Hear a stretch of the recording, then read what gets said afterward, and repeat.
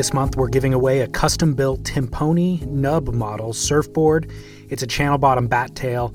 Our podcast is listener-supported with an assist from brands like Neat Essentials, Slow Tide, NVS Fins. But we do these giveaways as a thank you to listeners who support the show. In honor of Earth Day on April 22nd, Jeff Timponi will build this board in Maui Leaf Light construction, which features recycled EPS foam, hemp cloth, and bio-resin. Jeff's son, Nick, is his in-house laminator. The first thing we do with our EPS cores is we bog them.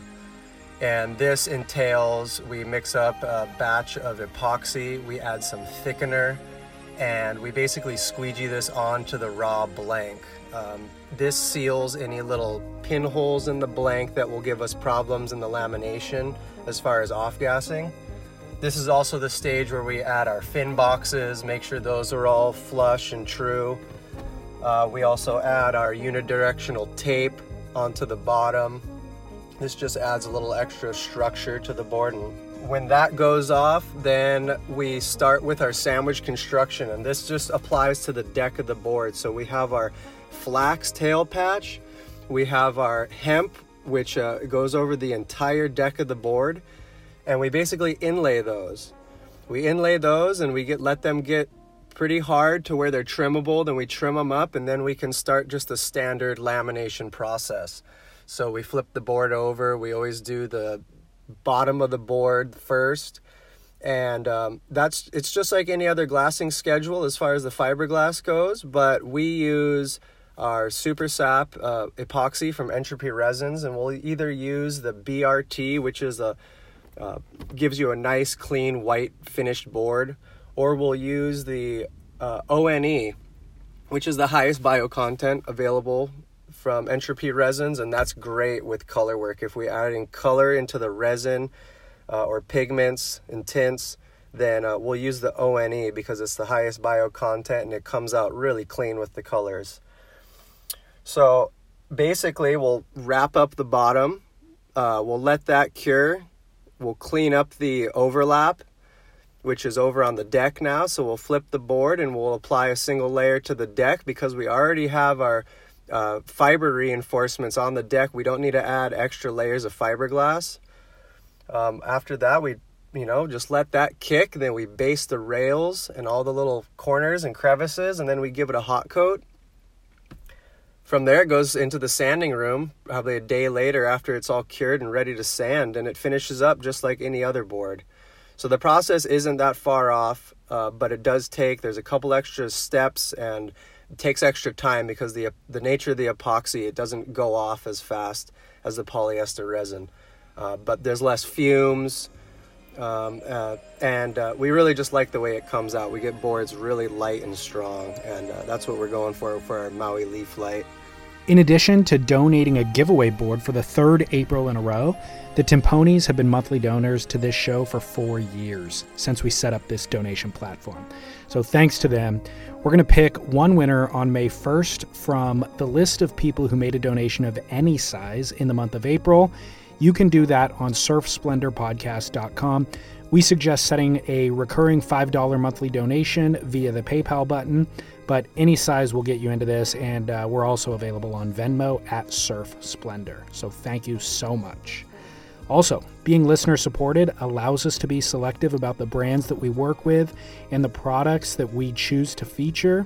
One of those products that's gotten overwhelmingly positive feedback in recent months is NVS Fins. I've even chatted with a few pro surfers who have raved.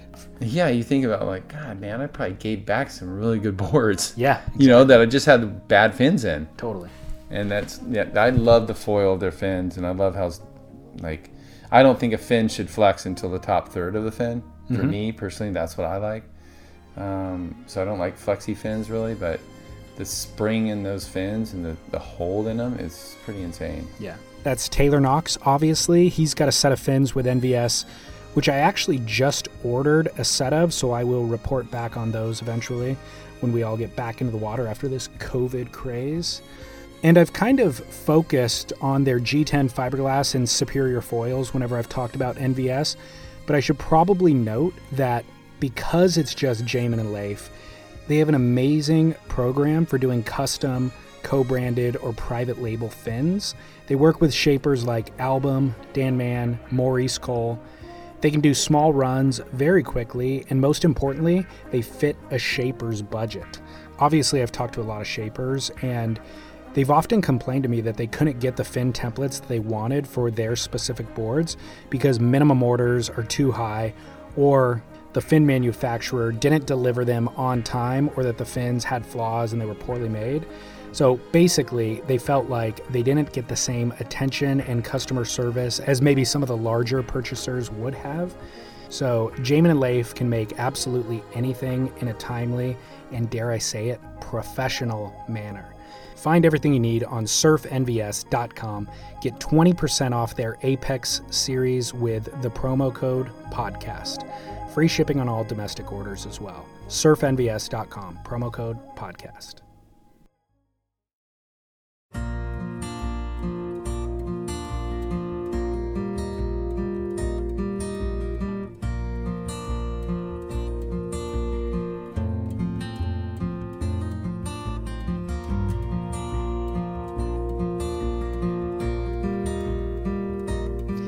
Jeff Hakman is our guest on today's show.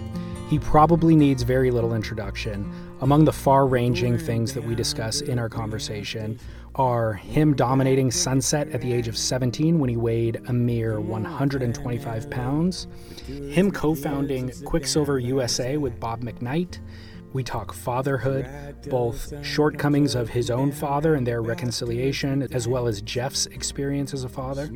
We talk about Jeff making and losing a small fortune, about his 30-year struggle with substance abuse, and how he's now positioned himself to surf to the age of 100. This is part of our series of Kauai episodes, and despite Jeff not having any ancestral connection to the islands, he began sailing to Kauai in 1962. And he has been living there for the past 24 years. So we also discuss the decisions and challenges therein. My name is David Scales for Surf Splendor, and I hope that you enjoy my conversation with the mighty and wonderfully humble Jeff Hakman. And get up in the morning and go out at night, and I won't have to go home. Get used to being alone. Change the words to this song and start singing again.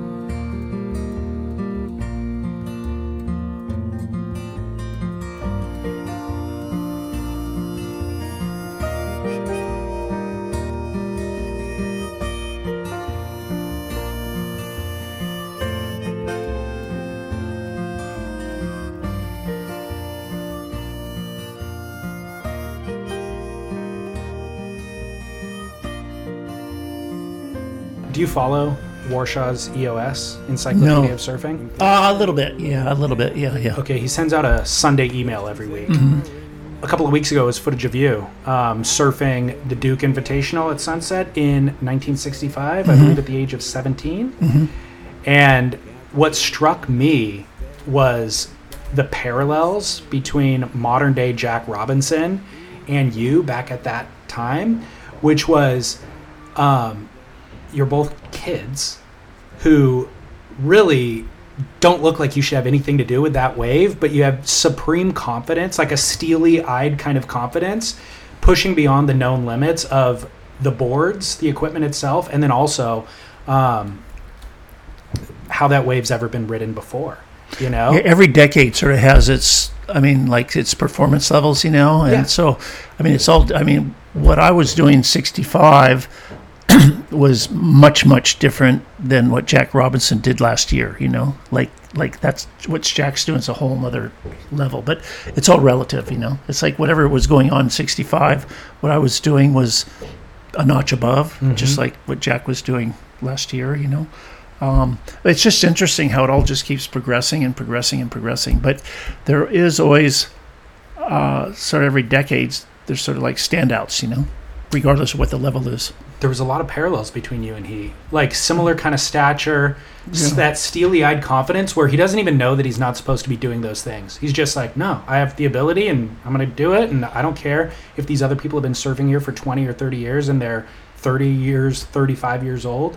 But you're right. Yeah, that's what the parallel is the pushing of the progression. And I almost feel like you need to be that young and naive to not know what the limits are.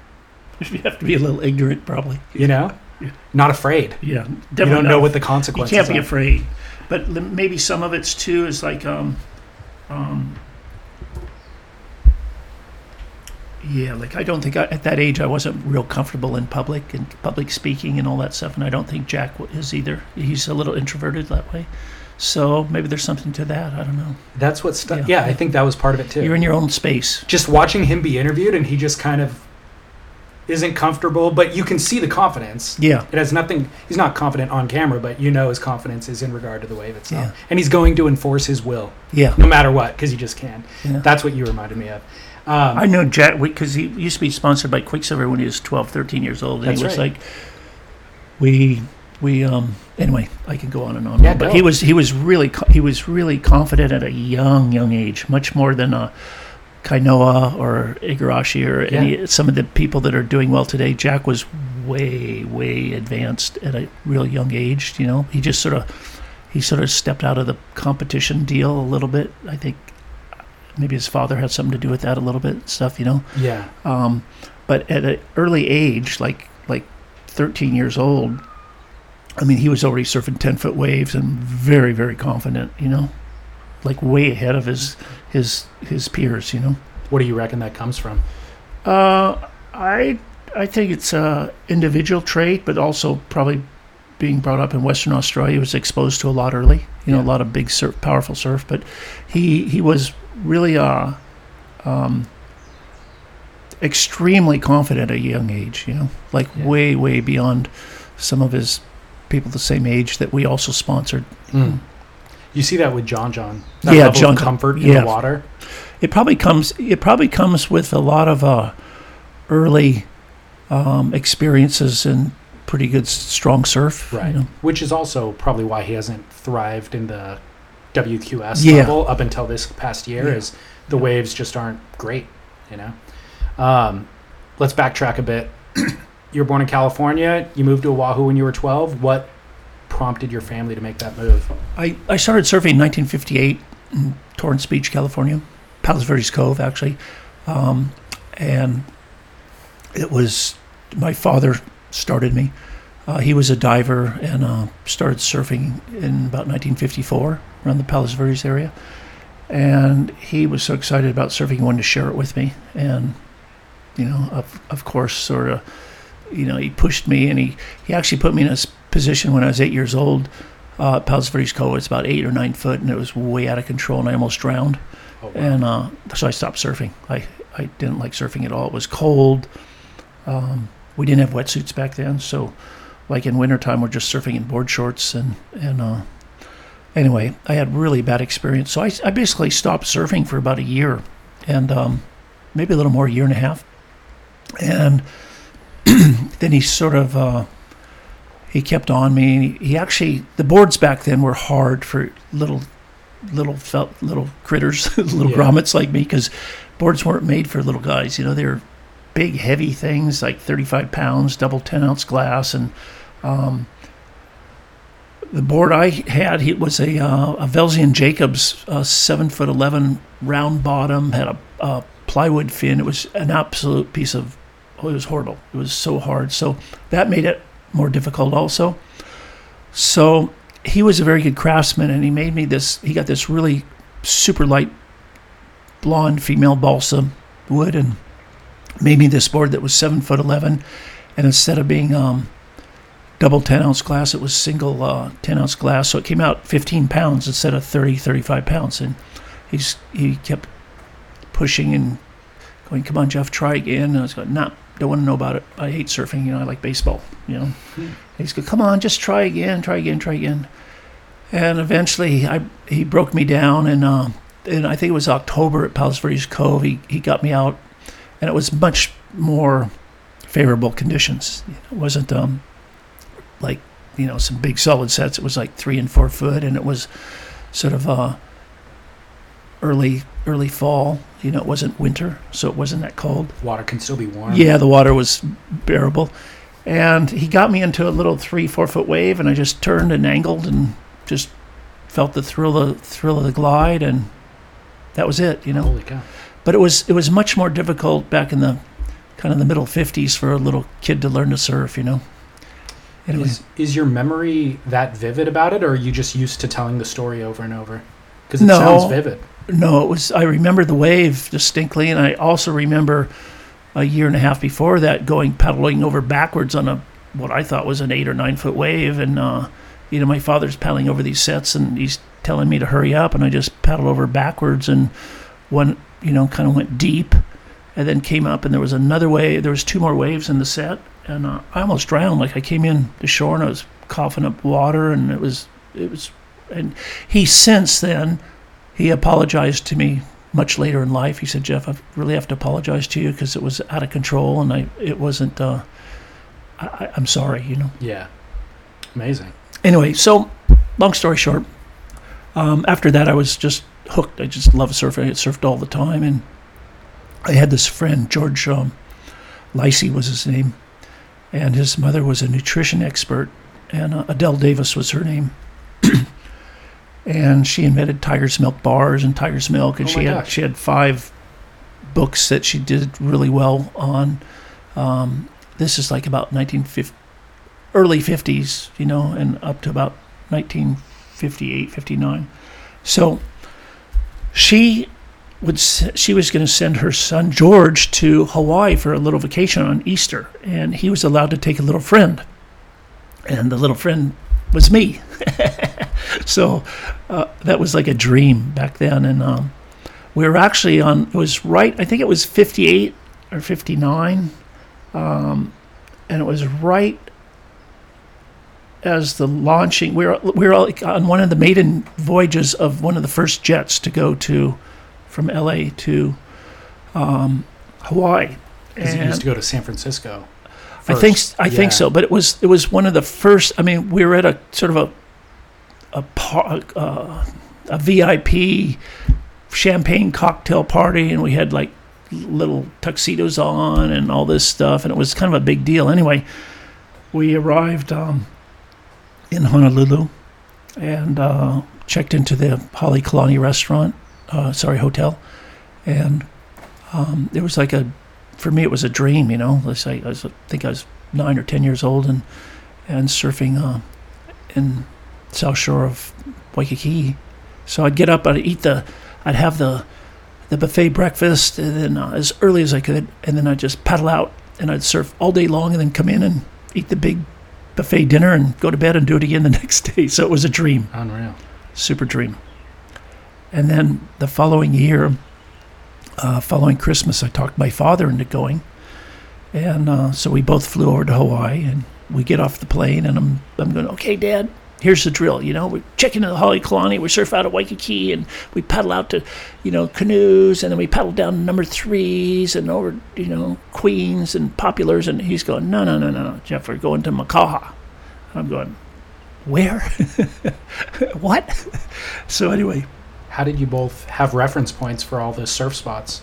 Oh, it was pretty easy back then. It was like wintertime, it was Makaha. The North Shore was just starting to get started. It was still sort of a pretty, this is like 1958, I believe. But that's prior to Surfer Magazine, right? Way before so then Surfer where Magazine. were you getting all your references? You talk to people that have been there. And so they said Makaha's the place to go. So that's what my dad knew. So that's where we ended up going, Makaha.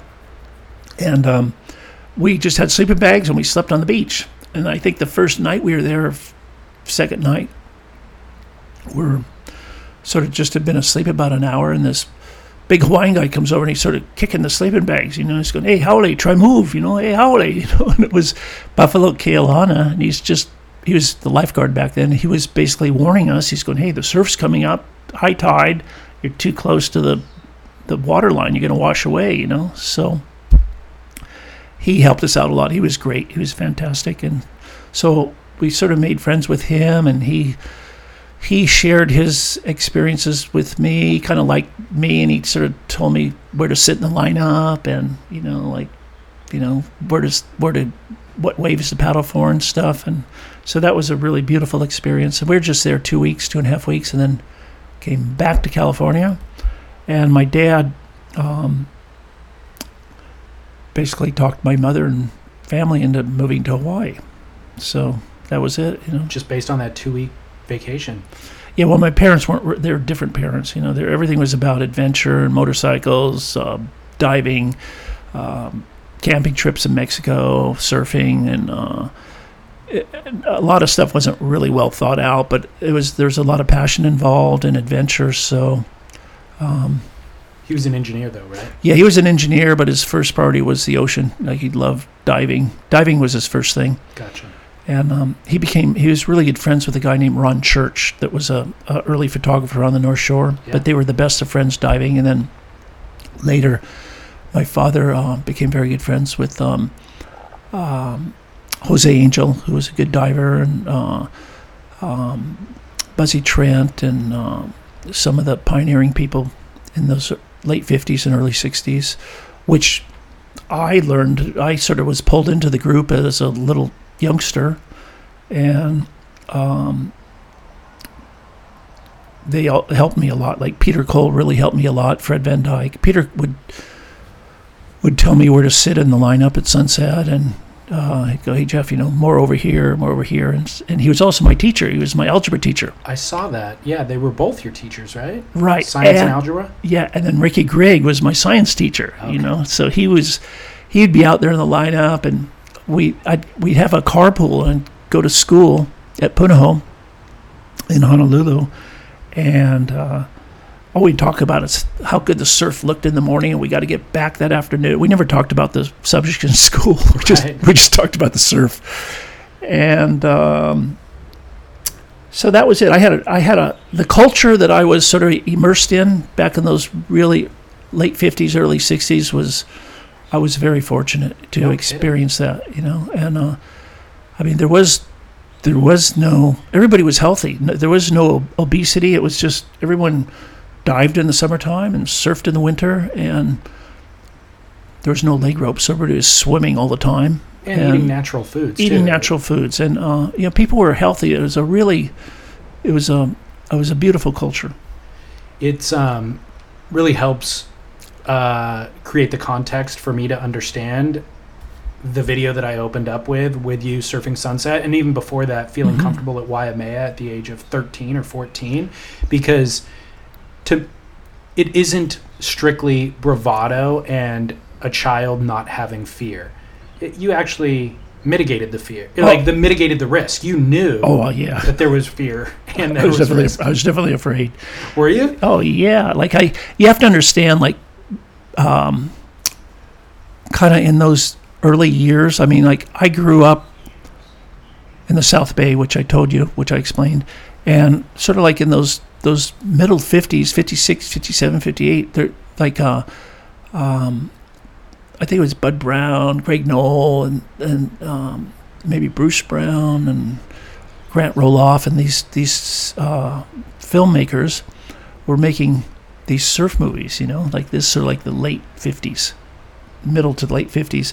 And I was like 8, 9 years old watching these images in Pier Avenue Auditorium in Hermosa Beach, and they left such an impression on me, because I'm just seeing these huge guys on these huge waves and these huge spinning boards and these huge wipeouts. Everything was huge, and it was like it left really an impression on me. So 4 years later, I'm on the North Shore, and I'm trying to surf these same places that I'd seen on film 3 or 4 years earlier, and of course I was terrified, because the thing back then, there was no roadmap. It was like everything was sort of like experimental. So Sunset was still a fairly new place, and Waimea was a fairly new place, and so here I am, a little 12-year-old kid, 13-year-old kid, being immersed in this culture and in these waves, and I was terrified, because I didn't know anything about it, And yet you paddled out. Well, again, thank you to all these waterman guys of helping me and kind of accepting me and nurturing me. It was a real special time in history. Speaking of guys, do you remember your first encounter with Brewer? Yeah. Was he a mythic figure already, or what was your encounter? He how can I say this? I didn't really know Dick Brewer. I had heard he was shaping surfboards, and he was shaping some better surfboards on the North Shore, but this is sort of like 61, 62, very early, And back in Hawaii in those early 60s, it was very hard to get a good board. I mean, you could get one from Joe Kitchens at Inter-Island Surf Shop, which was a mission. Greg Knoll had some boards in McWayne Marine Supply that he had made and then shipped over there. George Downing made a few surfboards, and then there was Dick Brewer, sort of on the North Shore. And I was just a little kid, so I didn't really know Dick, But I was surfing at Sunset and trying to do my best, and my equipment was way under gunned. What were you riding? I had a 7'4" little sort of mini longboard for me, that this guy Jim Lyman made in Hermosa Beach, and I was trying to make it work at Sunset Beach, and I sort of knew what to do, but I couldn't get down the waves because it had too much hip, So anyway, Dick Brewer was surfing around then, and he came up to my father and he said, "Listen, I see your son surfing out there, and I'd like to make him a board, So he made me this 7'11", kind of a little bit more parallel, still longboard, but not a gun, but kind of in the middle.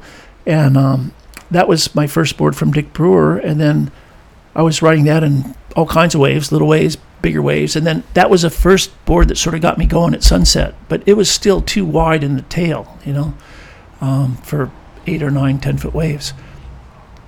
Anyway, Brewer saw this, so he goes, "Okay, Jeff," he saw me trying, and he made me this board that was 9'2", I believe, 19 inches wide, and scaled down for me. It was like a big elephant gun like Buzzy Trent had, but scaled down for a little teeny guy. Because I was 4'7", 75 pounds. I was really little. And so anyway, he made me this gun, and that just made all the difference. I mean, I felt like I could catch anything and get down anything. So I surfed Sunset with it. I was very comfortable there. And then I started surfing Waimea in kind of like 63, 64. And the board made all the difference. So I started to feel very confident out at Sunset and Waimea Bay on this bigger equipment. And then sort of like going into, I think that was around 63, 64. And then 65, I got to know Dick much better, and he was shaping in Haleiwa. He had a Surfboards Hawaii in Haleiwa. And I started getting boards from him, and then, one thing led to another, and I started became one of his little test riders, and along with Jock Sutherland, and there was another guy, Jimmy Lucas, and we were sort of all getting boards from Dick Brewer. And then he was surfing for, he sold, I don't know what happened exactly, but somehow he wasn't doing boards with Surfboards Hawaii label anymore, and he was making boards under the Hobie label up in Wahiawa. And that's where I got my first, the gun that I won the first Duke on, and it was like a 3-stringer. It had foam sort of Inserts? No, they were solid foam, colored foam right. Stringers with, I think, 1/4-inch redwoods on each side or 1/8-inch redwoods on each side. And he made that for me. And again, it was scaled down from boards he was making for Buzzy Trent and Peter Cole and Fred Van Dyke and stuff. And it was just like a magic carpet. It was fantastic. And anyway, so I won the first Duke contest on that. And then after that, I was just getting boards from Dick, and we, started making boards like 7.6 and 7.10, and started, this is more like 67, 68 on Maui at Honolulu Bay. And Jock Sutherland, myself, and this guy Gary Chapman, Al Chapman's brother, who was very, very instrumental in smaller board design with Dick Brewer. The three of us were sort of living at Honolulu Bay at the time, Maui, and I was going to a little junior college called Moana and we're just surfing our brains out on probably some of the best equipment you could have on the planet. What was your ambition at junior college? Stay out of the Army.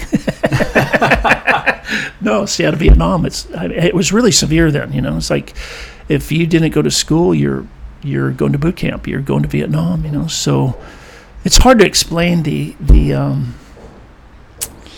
how big of a deal the draft in Vietnam was back in the late 60s. The thought of going into the Army and the service and being drafted was one thing. The thought of going to Vietnam and getting shot to death was another thing, and for no reason. Like everybody, it seemed like all the young people, or not all, but a big percentage of young people saw the fallacy in the whole war, and then there was another group of young people that didn't think about it. They just thought it was their duty. Right. A lot of surfers didn't agree with it. Yeah.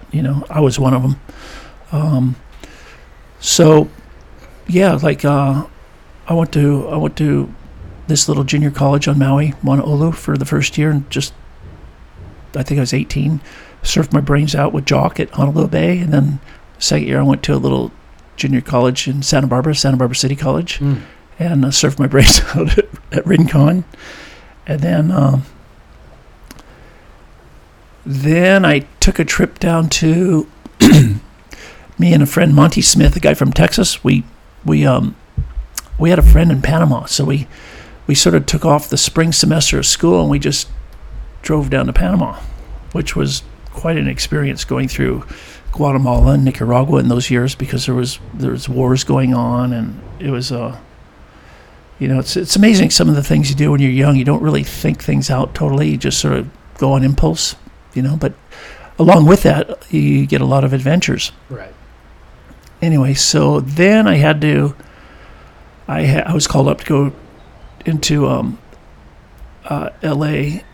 to get a physical for the draft. The same place in Big Wednesday, the exact same place. Place. I was there, And how do you? By the way, sorry to interrupt. How'd you get the call up? If you're down in Panama, are you calling back home on the phone? I mean, how did the call physically come? Through my parents. They received something in the post. Gotcha. Said report for physical. You're classified 1A. Report for physical. You're going. Like bring your toothbrush. Holy cow! No, it's traumatic. It was a life-changing. It's hard to we forget about that time. No, you can't really imagine it now if you weren't living in those times, because it was like what every young person talked about. Because you can imagine, like, if you're surfing and you love surfing, and then all of a sudden you just you go to, your life's ripped apart. You go to Vietnam for 2 years. You come back, if you come back at all, you come back different. So again, not to interrupt, but I just watched 1917. It's a film that's out in theaters right now, and it traumatized me. Just trying to identify with these 20-year-old children. They are children. Yeah. Seeing that much horror and tragedy, and then realize because of a couple of politicians who had a dispute, so they send everybody to war, and then trying to realize war gets called off, they go back home, and you're just supposed to have kids. No, it's horrible. There's no way to divorce yourself from the horrors of the war, See, I had friends. Because living in Hawaii, I had friends that went into Vietnam early. They went over in the middle 60s or earlier 60s, and our middle 60s, and then they're coming back in 67 and stuff. And they were friends of mine that I sort of knew that from surfing prior to that, and they're coming back, and they're different people, and it scared me. It scared me, and they told me, they said, Jeff, do not go, just flat out, whatever it takes. Do not go. So you're in Panama. Why not stay in Panama? Why would you even go back to L.A. to honor? Well, they come and get you. They arrested you, threw you in jail. Cow. No, it was really traumatic. It was really extreme. So you go back to L.A. So I go back to L.A. and I had a friend, Stu Hertz, in Huntington Beach, and he had somehow gotten out of the draft, and he goes, Jeff, listen, he goes, you're going in. And I had created, because I started when I was 15 years old, sort of creating a file with doctors. I had a ulceration, and I kind of had all this stuff that I kind of padded to have a little file, because everybody told me, they said, Jeff, start a file with doctors to try to get out of this thing, because it's going to be a big part of your life if you don't get out. So I started collecting all this stuff. I think I had spondylosis of the spine. I had a possible ulcer. I had just nothing serious, but I was trying. And then Stu Hertz told me, he goes, Jeff, just before you go, I have a suggestion for you.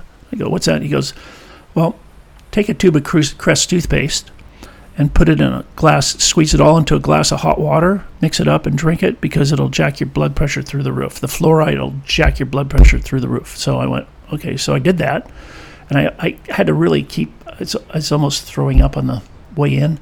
Anyway, I got in there and I tried to fake the hearing test, and I had my papers and everything, and I went through.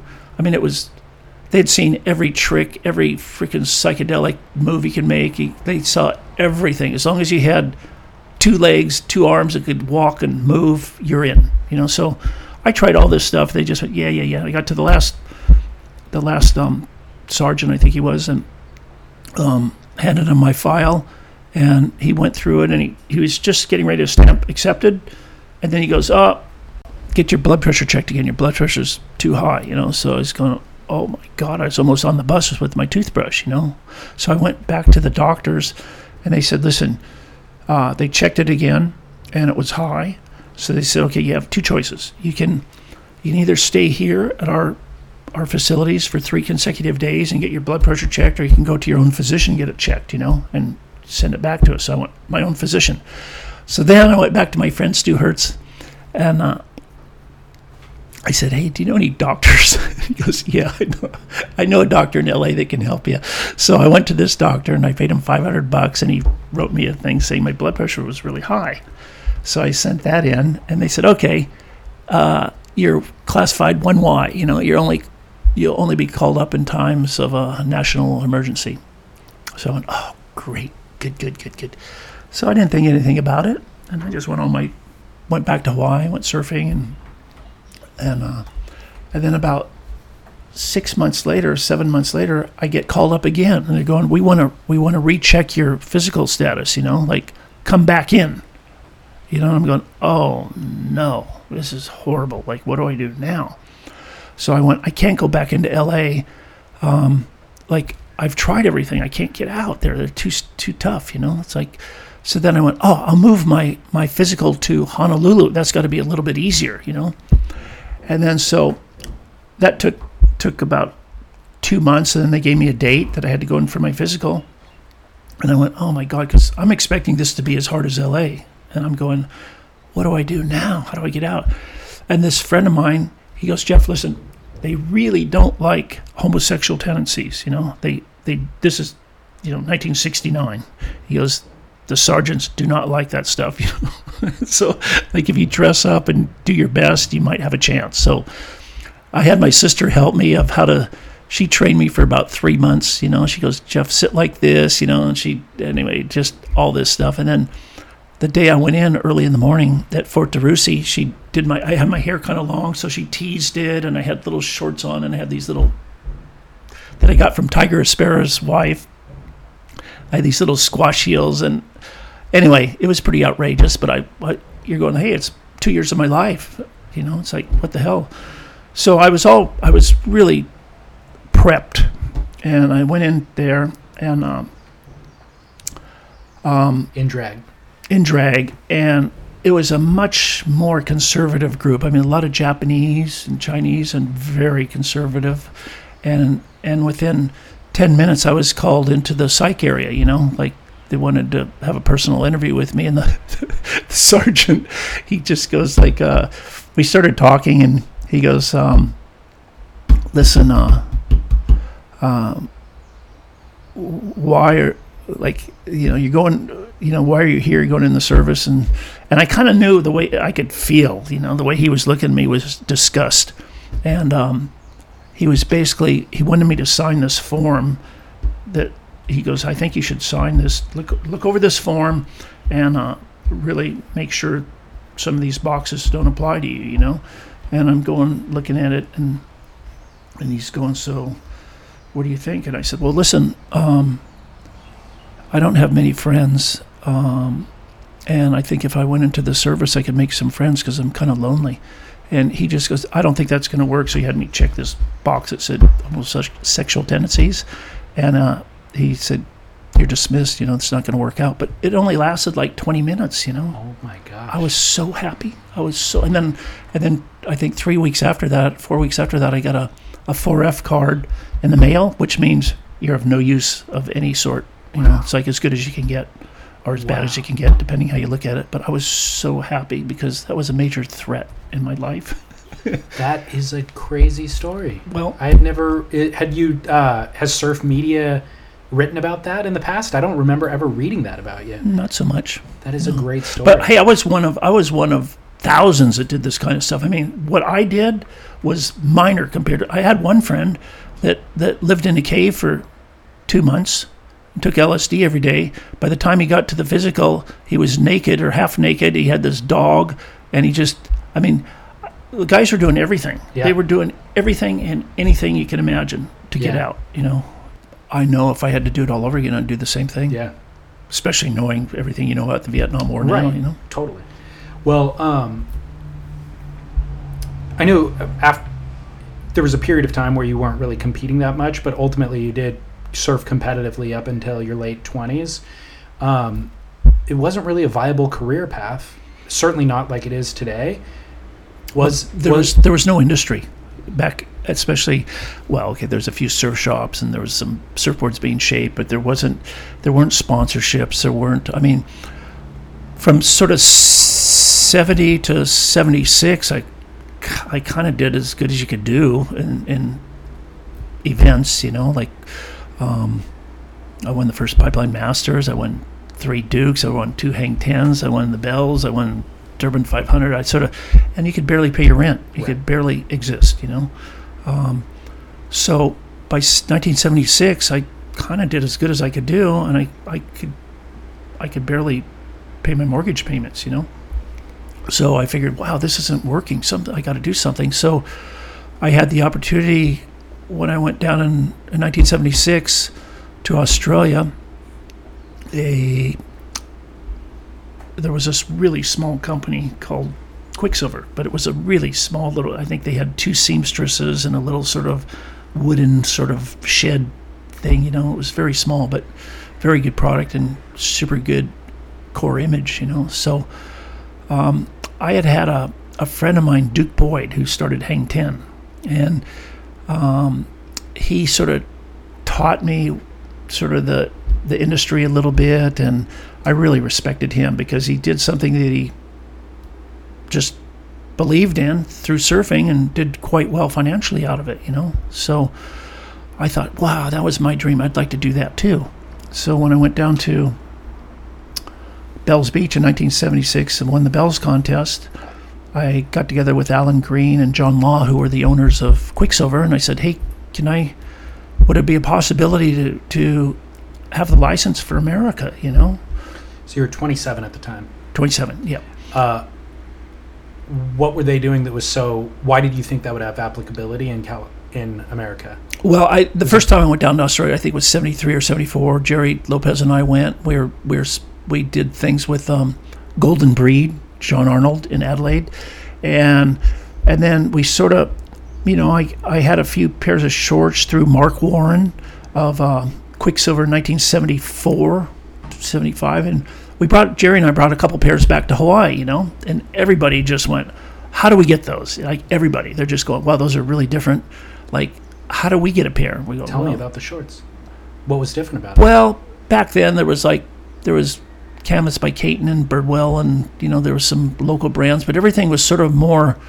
It was all tie string, and it was sort of mostly canvas or what would you call it, polyester based fabrics. And what Alan and John Law were doing is they had this West German poplin that was just, it was really beautiful fabric. It would bend around your body and break down like a good pair of Levi's. So you could feel the surfing. It might not dry as fast, but you'd end up wearing it all the time because it just was great on your skin, And So, and also there was a wider waistband, like sort of a yoke with the 2 studs and Velcro, and it was just clean. It was clean and kind of for the time. It was solid. It was really a solid product, and then the fit, like all the patterns and everything were in centimeters, not in inches, so the fit was really tuned in.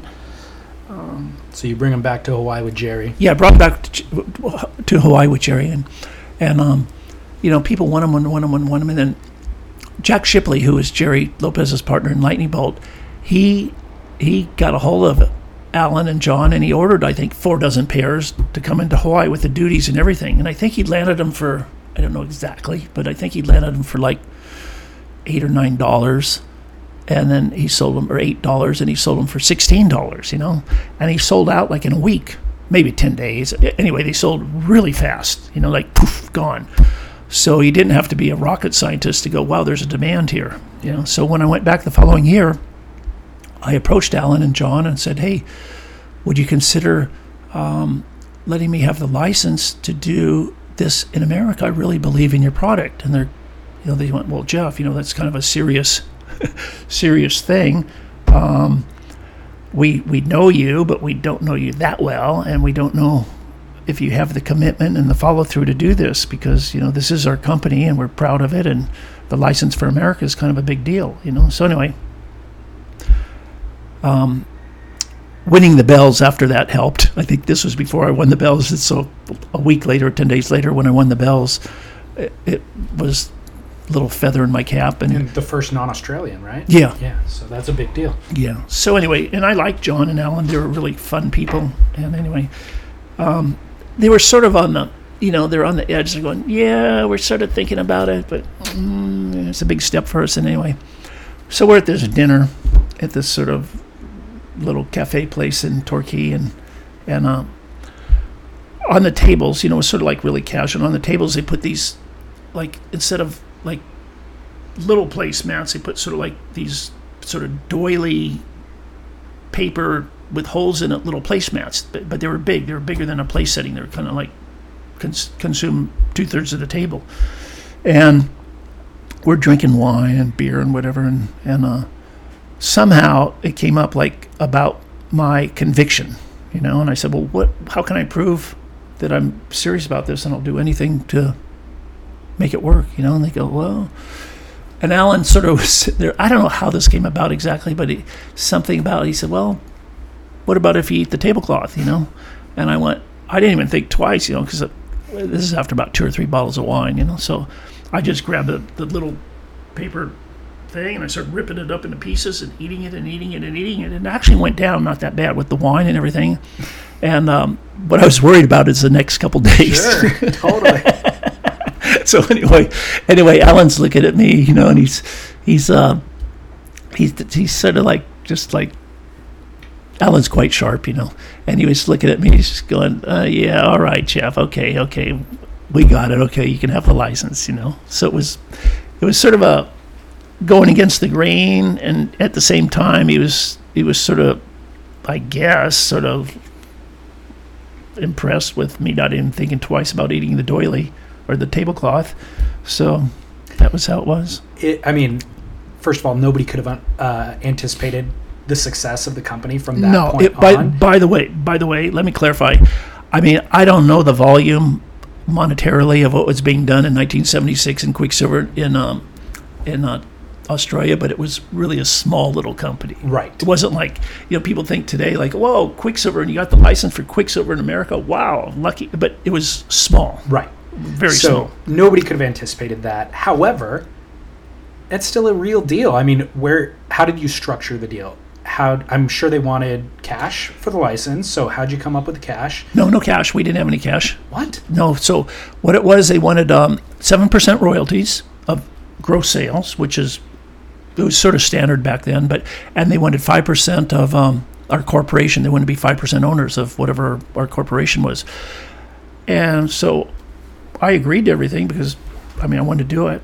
And then, this is funny, when I left, I went, so what do I get? They handed me, like, I think 5 little paper patterns on a string like this and went, there you go, good luck. And I went, wow, it's that sort of, is that it? You know? So no phone numbers for supply chain or anything like that? You had to just figure it all out on your own. Well, we basically had to start it from ground zero because they were getting supplied. They had some contacts in Germany or something, but we sort of had to do it all from California, you know? So it was starting fresh. So for their percentage, you're basically just using the name. The name had enough goodwill that it was worth paying that percentage to them rather than... I thought it was. Okay. Yeah, I believed in it. And I thought there was a lot of credibility and integrity, and I really believed in it. And I backed it 10,000%, you know. So there was patterns too. There was patterns. Okay, right. Shapes. We forgot about the patterns. The paper patterns. So you deploy the plan with, I know, Bob. And was Tom Parrish involved at some point? Tom was involved. He was actually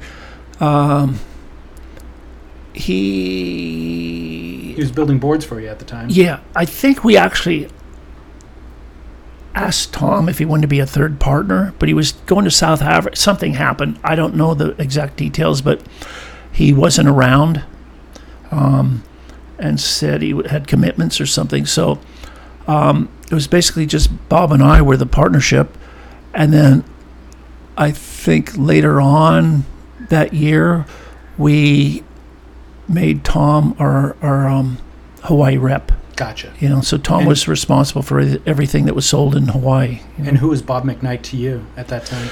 Bob was the year before.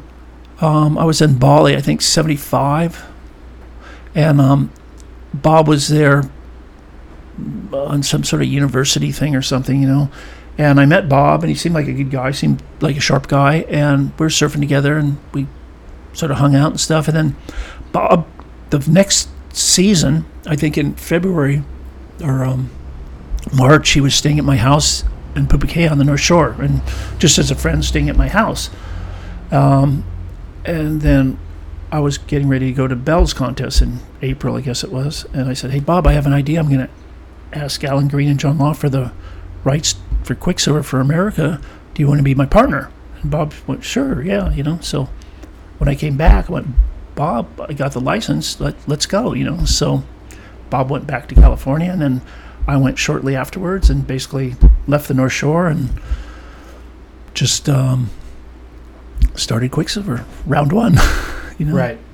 So, but it wasn't. It was, you know, it's like in hindsight, people can go, "Wow, you're lucky you did that," but it was starting something that wasn't even there. Right. It was a dream, you know. Like we had no money, we had no finance, we had no banking, we had no cash flow, we had no venue, we had no offices, we had no back offices, we had zero. Bob had a van. He had a Volkswagen van. Amazing. Well, that sounds like all upside to me. Yeah. There's only growth potential. Yeah, only growth. So you are 27 years old. You're at the, you know, top performing surfer in the world. I just walked away from Hawaii to do Quicksilver, which was quite extreme because here's a good example. Like I grew up when I got to Hawaii, as I keep saying, with this culture of surfing and these pioneer guys and everything.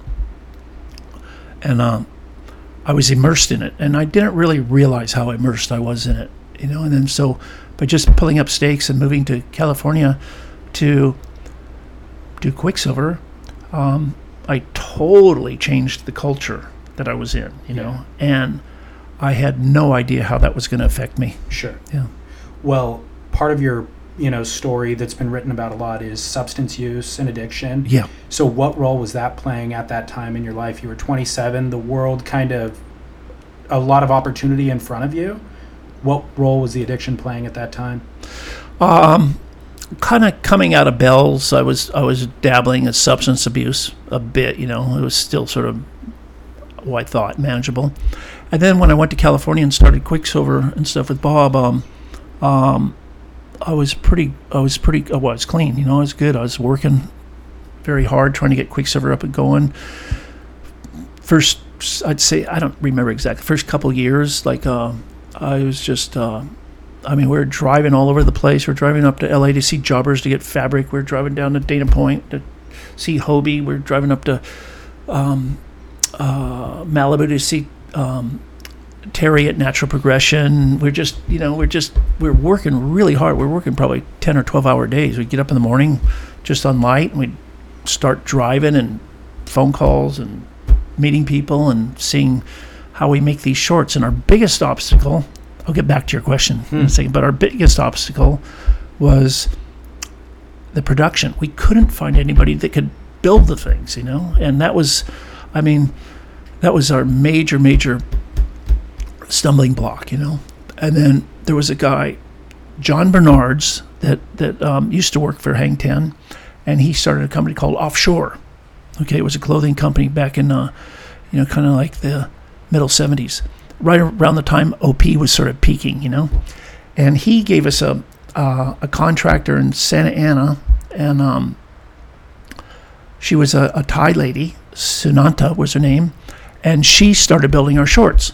And it started to work. Like, she could actually produce them. Bob and I were actually there doing the studs. We'd putting the studs in and ironing them and stuff, and she was producing them, but we're getting shorts. So we'd put the shorts in the back of the car, and then we'd, just like donuts, we'd take them to Terry or Hobie or something and put them on the floor, and the buyers would go, okay, well, I'll take 4 dozen. I want that one, that one, that one, that one. And they'd take 4 dozen and write us a check, and then we'd go on to the next account, So that's how we started, Anyway, we owed John a lot by sort of giving us this contact of this really good contractor. Anyway, the company started, I think had a little place on West 17th Street in Costa Mesa, and the company started to work. Our first year in business, or second year in business, I think we did $1 million some, and our accountant, I had I leased a Cadillac, Bob had a freaking Porsche, and Petey, our third partner, had a Mercedes. And we were taking trips to Hawaii and all this stuff. And then our accountant goes, wow, you guys got a good business. You're making profits, So we went, oh, this is great, So life was pretty good, Yeah. Anyway, substance abuse kind of started coming back into the situation. I don't know why exactly. I wish I could answer that, but I don't know. Well, let me dig into that, actually, because that was one of my questions, is when you talked about it being in control at a certain point, or when you were in Bell's, you said, I thought it was in control. I was controlling it. Well, I thought I was controlling it, is what you said. And I think a lot of people we have access to a lot of substances now. Certainly like natural substances, and marijuana is legal in California, where all the mushrooms are coming online with being legal. And so now there is that area of in control versus out of control is so gray. And I don't think most people know when they cross that line. No idea. You only know in hindsight, So I think it helps to understand what you just said. Why? Like, what's propelling the addiction? Because some people don't have addiction. Like, they can use substance and then they stop using substance, or for a period of time it suits them because of something they're going through. It's situational. And then they're not in that pressure anymore and they're not using anymore. Addiction is different, So understanding what's driving the addiction is probably part of the solution for a lot of people. And that's complicated. It changes with the individuals, For sure it is. I put it down to, and I don't know if this is actually super honest or not, but I put it down to, again, this culture I was in Hawaii on the North Shore. I felt very comfortable. I felt very, very comfortable in this culture. And then when I moved and went to California, I felt ill at ease, I guess is a word. I felt like a little bit out of my element. I felt uncomfortable, I guess is a word. And so maybe some of the substance abuse was to help that situation. Self-medicating that. Yeah, I don't know. I don't know if it was that or I just like the effect of opiates. I have no idea, but Anyway. I wonder too, like, considering your high level performing through your surf career, and I would even at a miss young something. age, Also, like on the rush I was getting on the North Shore and big waves and stuff, when I got to Hawaii, to California, that disappeared. So Right. maybe I was trying to replace it. I don't know. I have no idea. You know. well, thanks for Yeah. at least trying to analyze it.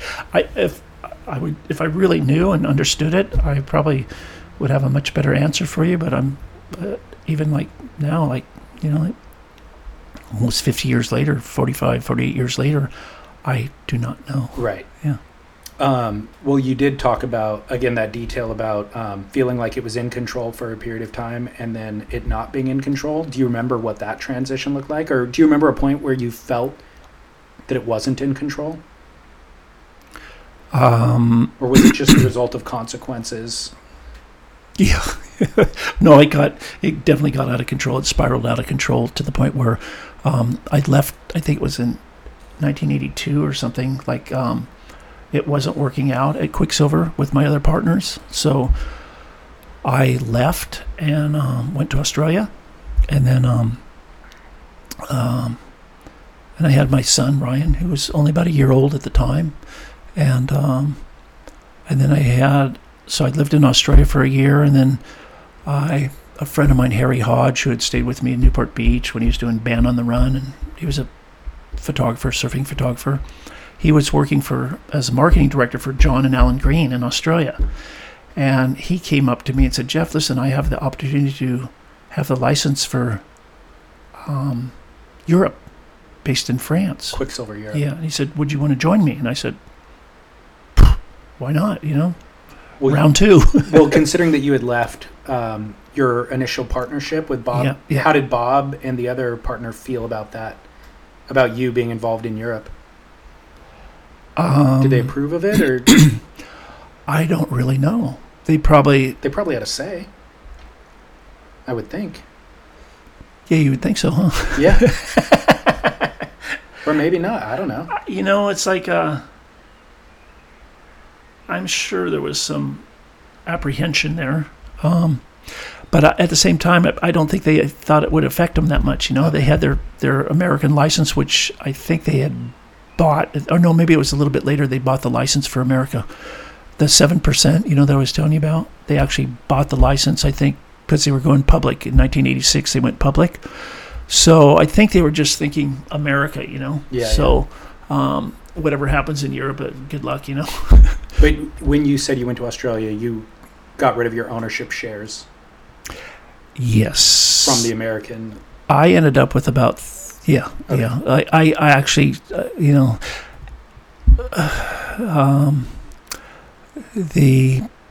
my ownership probably consists of about 33%, you know, of the total stock. But still, it's a private company, you know, and it's not doing $1 billion. It's doing like 4 million or 3 million or 5 million or something. So I ended up selling my stock off in bits and pieces, you know. Okay. Until there was not much left, you know. And then when I got to Australia, like I had a little bit left, and but not much. Were you selling it back to the owners or just? I sold some to a rep on the East Coast. I sold some to Tom Holbrook, who was involved in Quicksilver America. I sold some to Mike Miller, who was a friend of mine from the North Shore. That was an interesting story, and you know, just bits and pieces. It sort of just disappeared. You know. Gotcha. So you're in Australia. You take part of that deal for the European license. I asked my wife Sherry at the time. I said, "Sherry, you want to go to France and try round 2 Quicksilver?" And she said, "Yeah, let's go." So we packed everything up and just hopped on a plane and went to France. You're kind of following your dad's ethos. Yeah. The adventurous. Yeah. Flying by the seat of your pants, kind of. Totally. So yeah, nothing was really that well thought out. And anyway, so that was 84. So round 2 at Quicksilver. What was your role? That one. Well, we had 4 partners. It was myself, Harry Hodge, a South African by the name of John Winship, and we had Bridget Derrigrand, who was a French national, was our 4th partner. In the beginning stages, my role was marketing direction, and then it kind of transferred into export sales manager, distribution sales manager. Okay, and then it kind of came back years later back into marketing. But our roles weren't really. We're sort of doing a bit of everything when we started out. Like everybody was doing a little marketing, helping on production, just everybody's sort of, it was like a little team effort. And it was very difficult, very, very difficult, mainly because there was no surfing culture whatsoever. Really? In France at that time. There was 2 or 3 surf shops totally. But I mean, the mentality of the French people back then was not, weren't board shorts and wasn't surf. I mean, it was like, I didn't even think about this. Neither did Harry. And the other thing we didn't think about was there's 9 months of winter, extreme winter, and 3 or 4 months of summer. And so our line was like board shorts and walk shorts and T-shirts. And 9 months out of the year, 8 months out of the year, you don't wear that stuff, So that was combined with no culture, and it was very, very difficult. Like it's amazing we even got up and rolling, Again, it sounds like a lot of upside potential. Yeah. Every situation you engaged in. Yeah. One of the things that really helped was snowboarding. The crossover of snowboarding and surfing really helped us, though. Okay. The timing was unbelievable because we started in 84. The first 2 or 3 years were really, really a battle, man. Like cash flow. We did have a bank manager that believed in us, this guy Henry Pomeroz at the Credit Agricole. And thanks to him, he supported us to the point where I think, if I have this right, I think at one point, the third year, we had a 80 million franc credit line with no equity. We didn't even own cars. We didn't have houses. We had nothing. And then his superiors in Bordeaux saw the amount of money that we were borrowing, and they stepped up and just, where's the collateral? Where's the securities? And there was none. And they just flipped. They just went, how did this get to this point? So they shut it down. They just totally shut the thing down. This was more like 88, 89. Which is reflective of that era. Greed is good. Yeah. Yeah. So then we had a major problem of cash flow and everything, and we had to basically sell the company. Oh, okay. So we sold it to the American company, which was public at that time. Gotcha. Which worked out very well. Okay, good. Yeah. Good. I mean, this is a crash course in business for you. Could you sleep at night? How much?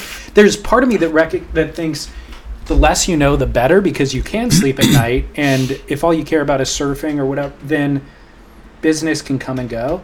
But it's also a huge opportunity for you that could net, a huge return. And if you take that seriously, then you're going to lose sleep at night. What were you going through? In all honesty, if we would have known what we were up against when we jumped into France, we never would have gone. Okay. So ignorance is bliss in some situations. I mean, it's like, like you're sort of in the deep end of the pool and you don't even know if you knew how deep it was and sharks swimming around you and stuff, you never would have jumped in, But nothing would get done. I agree with you. And nothing would get done in life if you actually knew. You want to, yeah. It was amazing. It was like, the trials and tribulations we went through with the language, the finance, the weather, the fabrication, even the borders. I mean, before Europe was a EEC, every time we shipped across the border, like France to Spain, we couldn't. You couldn't do it. We had to have distributors, because to send boxes and paperwork, it was so astronomically complicated, and different currencies that you couldn't do it. I mean, you couldn't just send 4 dozen shorts. You had to do everything in a group. Like, we had distributors, and we don't know how to ship to those shops. We can't collect the money. We don't know how to do that. So here, you're our distributor. We'll give it to you for like 35% discount. Boom, there you go. You sell it and make your profit, and we'll ship you twice a year, 3 times a year, 4 times a year. You just pay us in a chunk. So we had distribution, and also it was a much cheaper way to get up and rolling.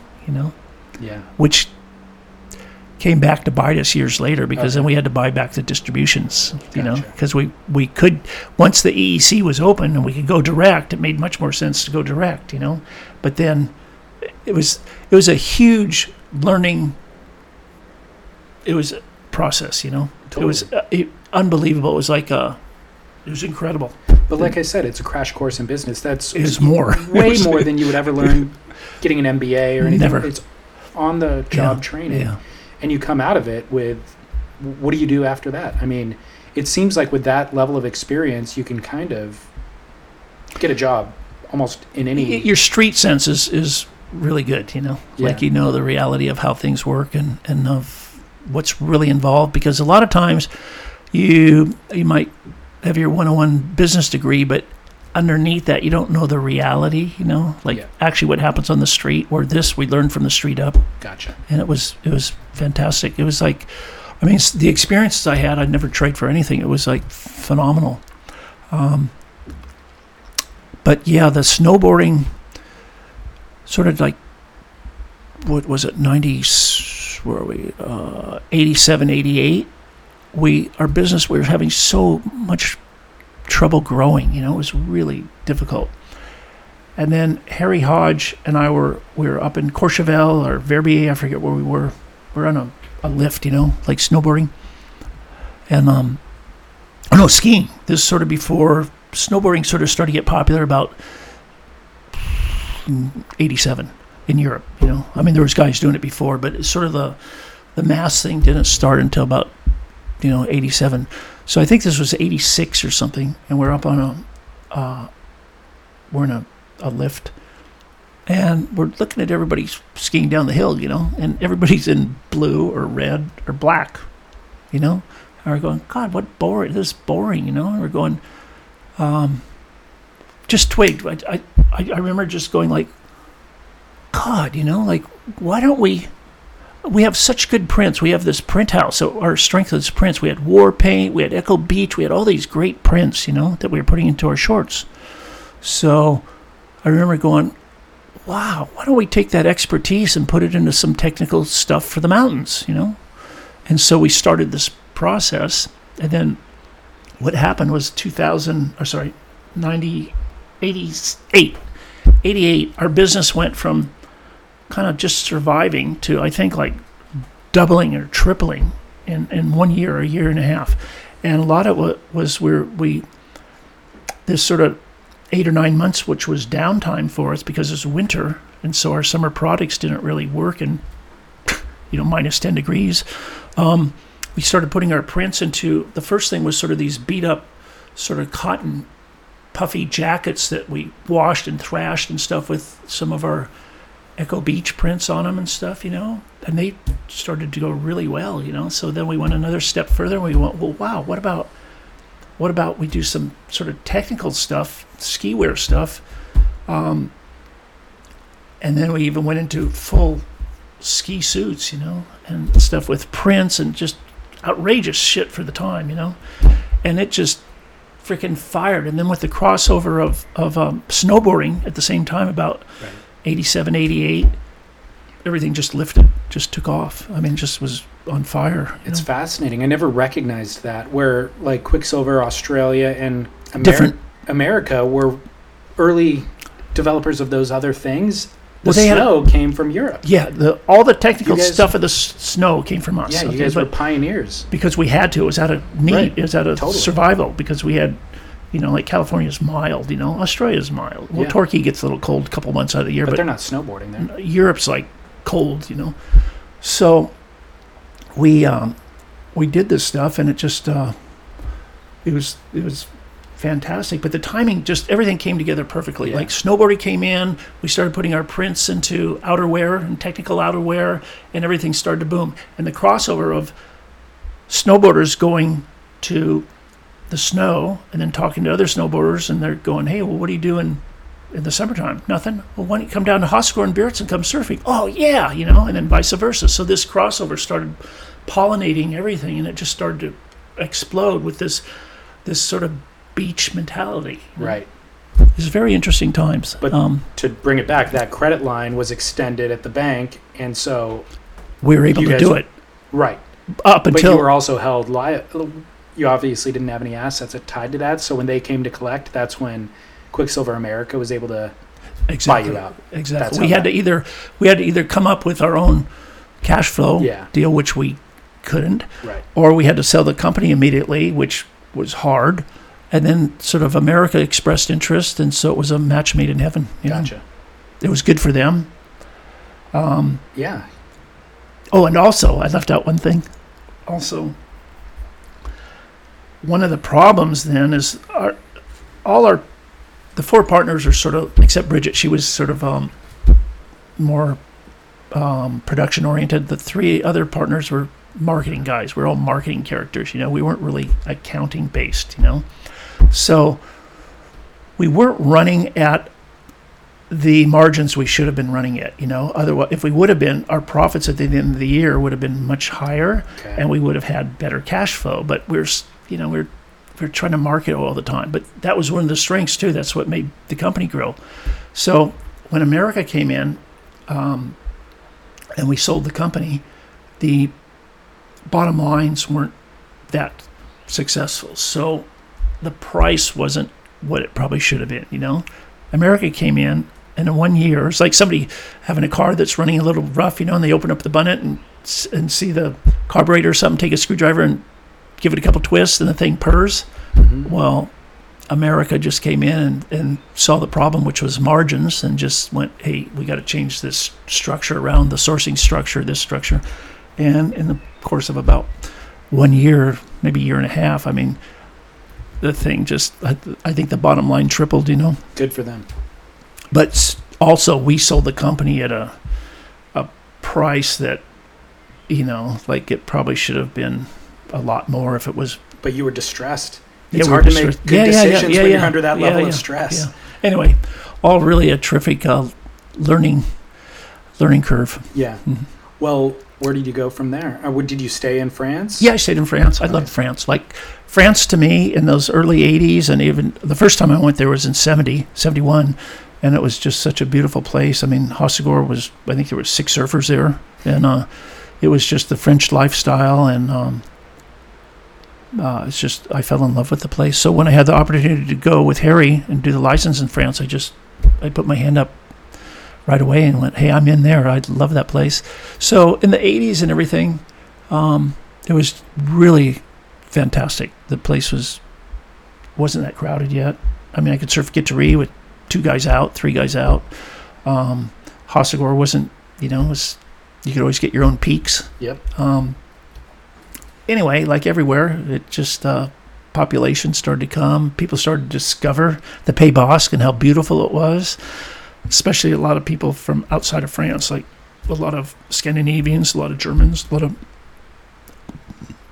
Italians, a lot of people just once they'd come over there and see how beautiful it was, see how good the surf was, and then you had Spain right across the border, and the lifestyle was like probably the best place I've ever lived in my life back in that period, So I stayed in France, and up until about 1995, 96, 97. And then I went to Australia. I was still going to France. I was still working, but I was kind of had a different schedule where I could take time off and then come back. What were you doing for work? I was with Quicksilver. Oh, okay. But I kind of arranged my schedule. So I had a little bit of flexi time after we sold the company. So went to Australia, lived in Noosa for a year, and then came here to Kauai in like 95, 96, and I just went, Kauai's a spy. So since then, I was back and forth from France and here, and then until 2015, 15, I think, is when I stopped with full-time working with Quicksilver, and basically I've lived on Kauai. Do you still have a place in France? No, okay. I don't know. Do you ever go there anymore? Yeah. I still have a little arrangement with Quicksilver, and I go during the Quick Pro. I go during the WSL thing in September and stuff. I still like France, but it's so crowded now. It's just a different planet, Yeah. Like a lot of places. It really affects me, the population explosion. Like traveling, airports, living, everything. Population is the major factor that distresses me, And it doesn't matter if it's in France, Australia, Kauai, Indonesia. It doesn't matter where it is. It's population. Yep. Just too many people on the planet. Totally. So I'm constantly, maybe because I'm older, and I'm kind of like maybe like a bitter old guy just going, oh man, it's too crowded, especially surfing spots, surfing areas and everything. But I do see it as a factor that's responsible for a lot of negative things everywhere, and it's just, nobody seems as concerned as I am. I'm just going like, how do we slow this down, but Old man Hakman. yeah, Quiet down. Yeah, exactly. So you came to Kauai in the mid 96, I think you said. Had you spent time on Kauai when you were young and living on Oahu? I used to sail over here with my father in the early 60s. He had a Tahiti ketch, a Carol ketch. And we used to come over here in the summertime and just park out there at Honolulu and, come ashore, and there was nothing here. Like 63, 64, there was nothing here. There was a Ching Young liquor store. That was it. And then I used to come, this is interesting, because I used to come with Jimmy Lucas and this guy Chris Green and Jackie Arberly, and we used to come over here in the early middle 60s, 66, but to surf Pacalas, infinities, okay? So we'd wait for a big south swell on the south shore, and when it got big enough, we'd shoot over here and spend 2 or 3, 4 days and surf Pacalas. But we didn't even know where Honolulu was. We didn't even know about Honolulu. We just come to surf the summer spot over there, So that was sort of like, I did that for about 3 years in a row, 65, 66, 67. Wow. So when you land in the 90s, why did you want to be here? Was it, you're obviously raising a kid at that point, and yeah, well, I was going to the North Shore because I was involved in the Quicksilver with the Eddie Aikau events. Eddie would go and all that stuff. So to me, the North Shore was just cooked, So when I came here in 95, I was surprised at still how relatively relaxed Honolulu was. So I went, wow, this is great. It's like a little bit how I remember Hawaii, It's not too trampled yet. So my wife and I built a house, and then we built 2 houses. But I was still working back in France. So I'd come here for 2 or 3 months, a couple months, and then back to France. So I was kind of rotating back and forth. So that went on for like 20 years, maybe more, 24 years. And what was important to you with raising kids and the location that they would be? Well, my son's first language was French because he grew up in France. And yeah, I think mostly just a healthy lifestyle. Like my son and daughter like the ocean. My wife loved the ocean. So somewhere healthy and not too crowded. Yeah, this is an ideal lifestyle, I would think, to raise kids, but you do compromise, I would imagine, educational opportunities, economic opportunities, stuff like that. That's for sure. But see, we had France. We were sort of going back and forth between France for quite a few years. And so that was really a nice combination, like France sort of like in the summertime and Kauai in the wintertime. It worked out pretty well. Yeah. How do you feel about Kauai now? I love the reef. I love the ocean and the reef out there. The reef, there's one thing for sure, the reef doesn't change. The reef stays, it's always the same. So that footage of you from the 60s at sunset, as I'm watching it, I had just surfed, I had been in Hawaii a couple weeks prior, last month, and I surfed sunset, and I'm watching your footage from the 60s going, yep, it's doing the exact same thing I was doing when I was out there 2 weeks ago. The reef's the same. It's the same way. Everything else changes, but the reef's the same. Yeah. So Kauai now in 2020. Yep. We were talking before we started recording how much it's changed in 5 years. How do you feel about it? Do you see yourself staying here? Well, I don't know, I don't know. I love that wave out there when it's solid, when it's good, It's like it's for me, surfing's everything, and if I can get a 8 or 10 foot wave out there, it's kind of makes my day. I go to Roti a lot. I started going Roti about 4 or 5 years ago. What's Roti? Indonesia. It's an island in 580 miles to the east of Bali, and it's still back in time. It's changing also, like everywhere, but it's still relatively uncrowded. I mean, it's chickens, pigs, cows, dogs, little dirt roads, and it's really nice. So I really look forward to that. This year I'm trying to spend 4 to 6 months there in summertime. It's great waves. And so that's really nice. What I'm doing now is, well, let me back up. I'll back up to where I'm doing now. So 4 years ago, I surfed with this guy, Felipe Pomar, okay, back in the Duke contests in the 60s, and we always surfed Sunset together, and then we went our own ways. I went to France, and he came over here to Kauai.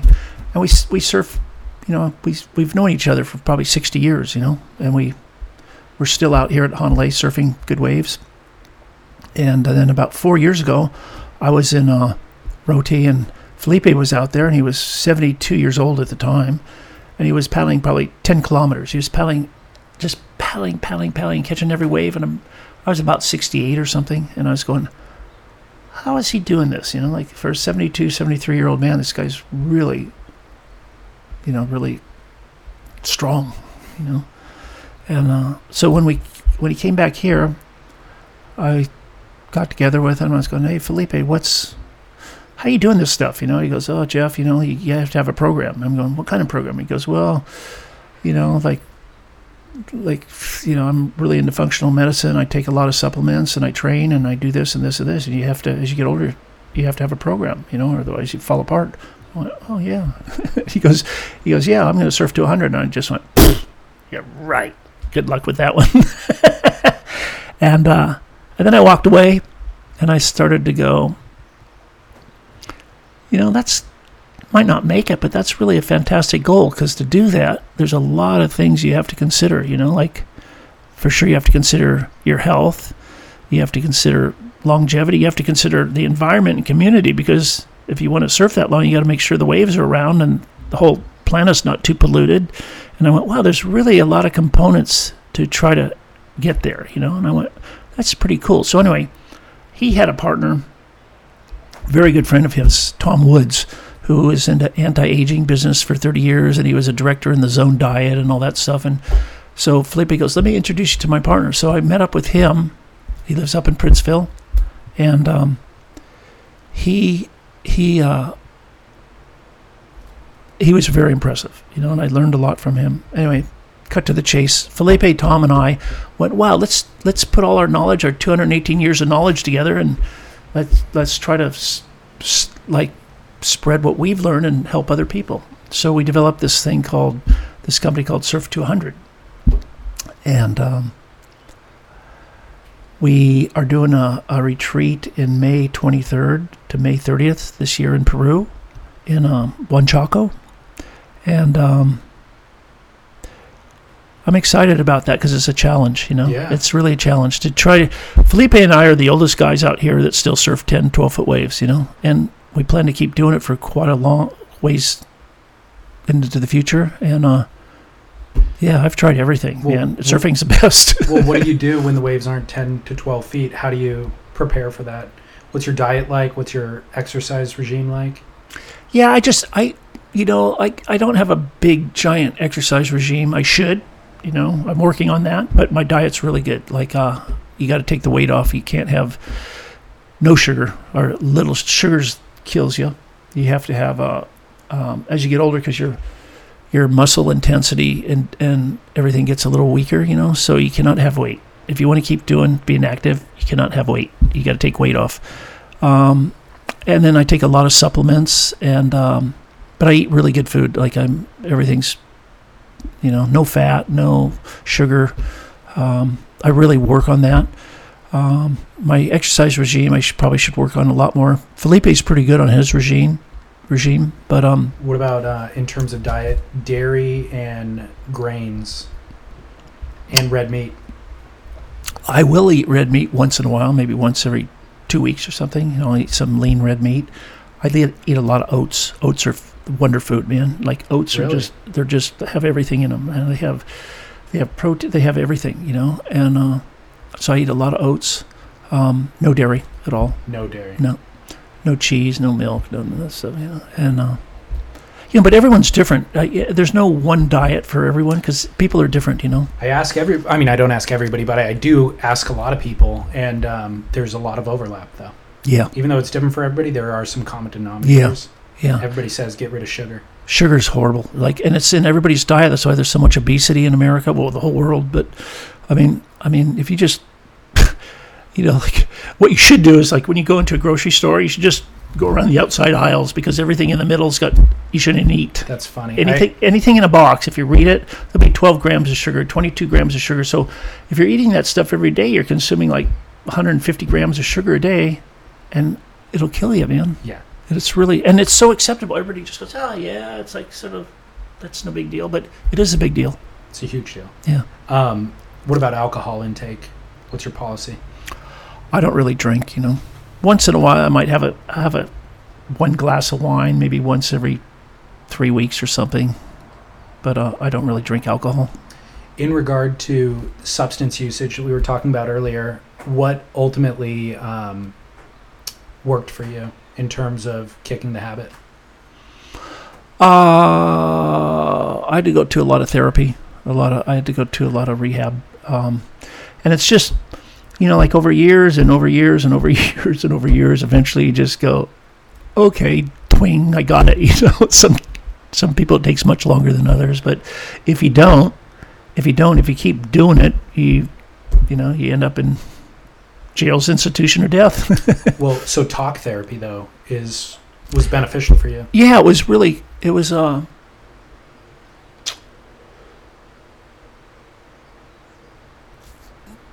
you know what that finally really did it for me is I just really want to surf good waves. And that just became such a priority. It's such a thrill for me, and it's something that makes me feel so good that I just went, that is a priority. And to do that, I can't do any of this other stuff, you know. Amazing. That's it. That's what it came down to. Had the addiction gotten in the way of your surfing over the years? Oh, yeah. Yeah, you know, I dabble here, dabble there, do this and this. Even festive parties and, you know, France, you know, like socializing, you know, it's, you know, like bottles of wine and big dinners are not good for you, you know. Yeah. So I want to surf. I want to keep surfing 10-foot waves as long as I can. And to do that, I can't do any of this other stuff. Pretty simple. I'm really glad to hear that. I mean, it sounds almost cliched to say like, oh, surfing is the answer and it's the savior. But no, it is. Listen, I've been around the block so many times. I've tried everything you can imagine, okay? And surfing is the absolute best. It's a fountain of youth. It makes me feel the best. It's phenomenal. Yeah. You know? Well, I'm really glad to hear that. I'm glad to hear that you figured out that solution because I feel like a lot of people don't. I wish I would have figured it out 40 years ago. Sure. Totally. But I do also hear you when you say, well, I guess the best definition I've ever heard of addiction, or the difference of addiction rather than usage, is that if you continue to use despite negative consequence in your life. So some people can drink 6 beers, but they get up and they go to work in the morning. They honor all their obligations and all that. Other people drink 6 beers and they're beating their wife and they're missing their job and all that. So you can't define it by volume, quantity. It's defined by consequence. Yeah. And for you to recognize that the one thing that you loved most was suffering the consequence, then that's a pretty big epiphany to have. Yeah. You know? Took a while. Good. Yeah, well, I mean, and it's incredible because my friend Felipe, who I was speaking of before, when we were together, like he was 23, I was 20 or something, you know, he pretty much kept a straight track all these years. He's 76 years old. He's out there surfing 12-foot waves, 15-foot waves, and he is not. I mean, he's been on track for health, fitness, and surfing for 70 years. You know, will he make it to 100? I'll tell you what, he's got a good chance. He's pretty good. He's really healthy, man. He's the healthiest 76-year-old man I've ever seen out in the water. Really? You know? Yeah. That's awesome. By far. In closing, who are you getting boards from now? What are you riding? I got a brand new 10-foot one Terry Chun gun, you know. I saw that thing out there. Yeah, it's like I haven't waxed it yet, so I'm waiting for the waves to get good, but I got a board from Terry 3 years ago that was 10.6, and I actually had the best tube of my life at Honolulu Bay. I was like 68 years old, better than I've ever had it when I was 21 or whatever, and it just got me so stoked. That's all I want to do. I just want to get good tubes. That's insane. So and those it was the board that helped. Oh yeah. Terry's the man. He's really good for Hunley. Yeah, epic. Well, Jeff, thank you. You're welcome. I started out in search of ordinary things. How much of a tree bends in the wind? I started telling the story without knowing the end.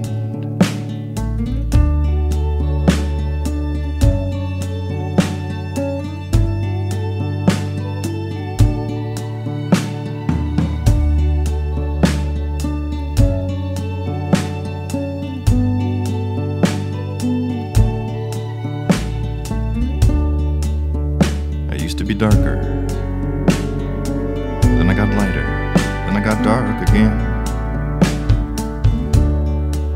And something too big to be seen was passing over and over me.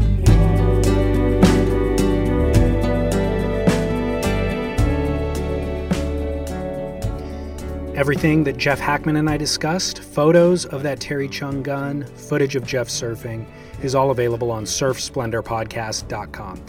Leave a comment in the comments section for Jeff, and I'll make sure that he sees it. This conversation was a pure pleasure for me, but it was made possible by the support of you, our listeners, through your monthly support. So you could do that on surfsplendorpodcast.com/donate or Venmo @surfsplendor. And as a thank you, we will pick one name amongst April's donors, and Jeff Timpone will build you a custom channel bottom nub model in Maui Leaf Light construction. That board starts with a recycled EPS blank. One of my pet peeves is, if you want the board to turn out right, the outline's got to be freaking perfect, because it just helps bring everything together shape-wise. So you don't want any inconsistencies there. And then I kind of just go through the same process that I do shaping a regular PU blank. Always shape the bottom almost complete first, unless it's getting some far out bottom contours. I just did a quad bottom, which I hadn't done for quite a while. Used to do a lot of them in the 80s in California, in short boards, and this was a fish. But anyway, so I think I left that till the very end just because I could. But always do the bottom first, get that all true and straight, and then flip it over and bring the deck down to the bottom. That's always been my technique. Again, surfsplendorpodcast.com/donate is where you can see more about that board and support our work here. Also, from there, you can click over to surfnvs.com and use promo code podcast to save a ridiculous 20% off an already underpriced set of Apex fins. These Apex Series fins feature NVS's Series 3 foiling adapted from NACA airfoil models, NACA being the National Advisory Committee for Aeronautics. These fin foils have idealized laminar flow and minimized turbulent flow, the primary source of drag associated with fins. So surfing is all about generating speed and then utilizing it to go places. This foiling allows precisely that, less drag and more precise maneuverability. surfnvs.com, promo code podcast for 20% off. These fins are already less expensive than what you're used to paying for fins, and that 20% off truly makes it a smoking deal. So stock up on surfnvs.com, promo code podcast. Thanks. And that is all for this week. I hope that you are staying healthy and well during this worldwide COVID crisis. Truly interesting times. I hope that you're able to utilize this time productively and also just enjoy this once-in-a-lifetime gift of time. I'll be back on The Grit with Chas Smith on Friday, and then Tuesday on Spit with Scott Bass, and then back here for a pretty epic episode of Surf Splendor with Dustin Barca on Wednesday. So, this is David Scales for Surf Splendor, reminding you to stay 6 feet away from everyone so we can all get back into the ocean, share some waves, and shred on.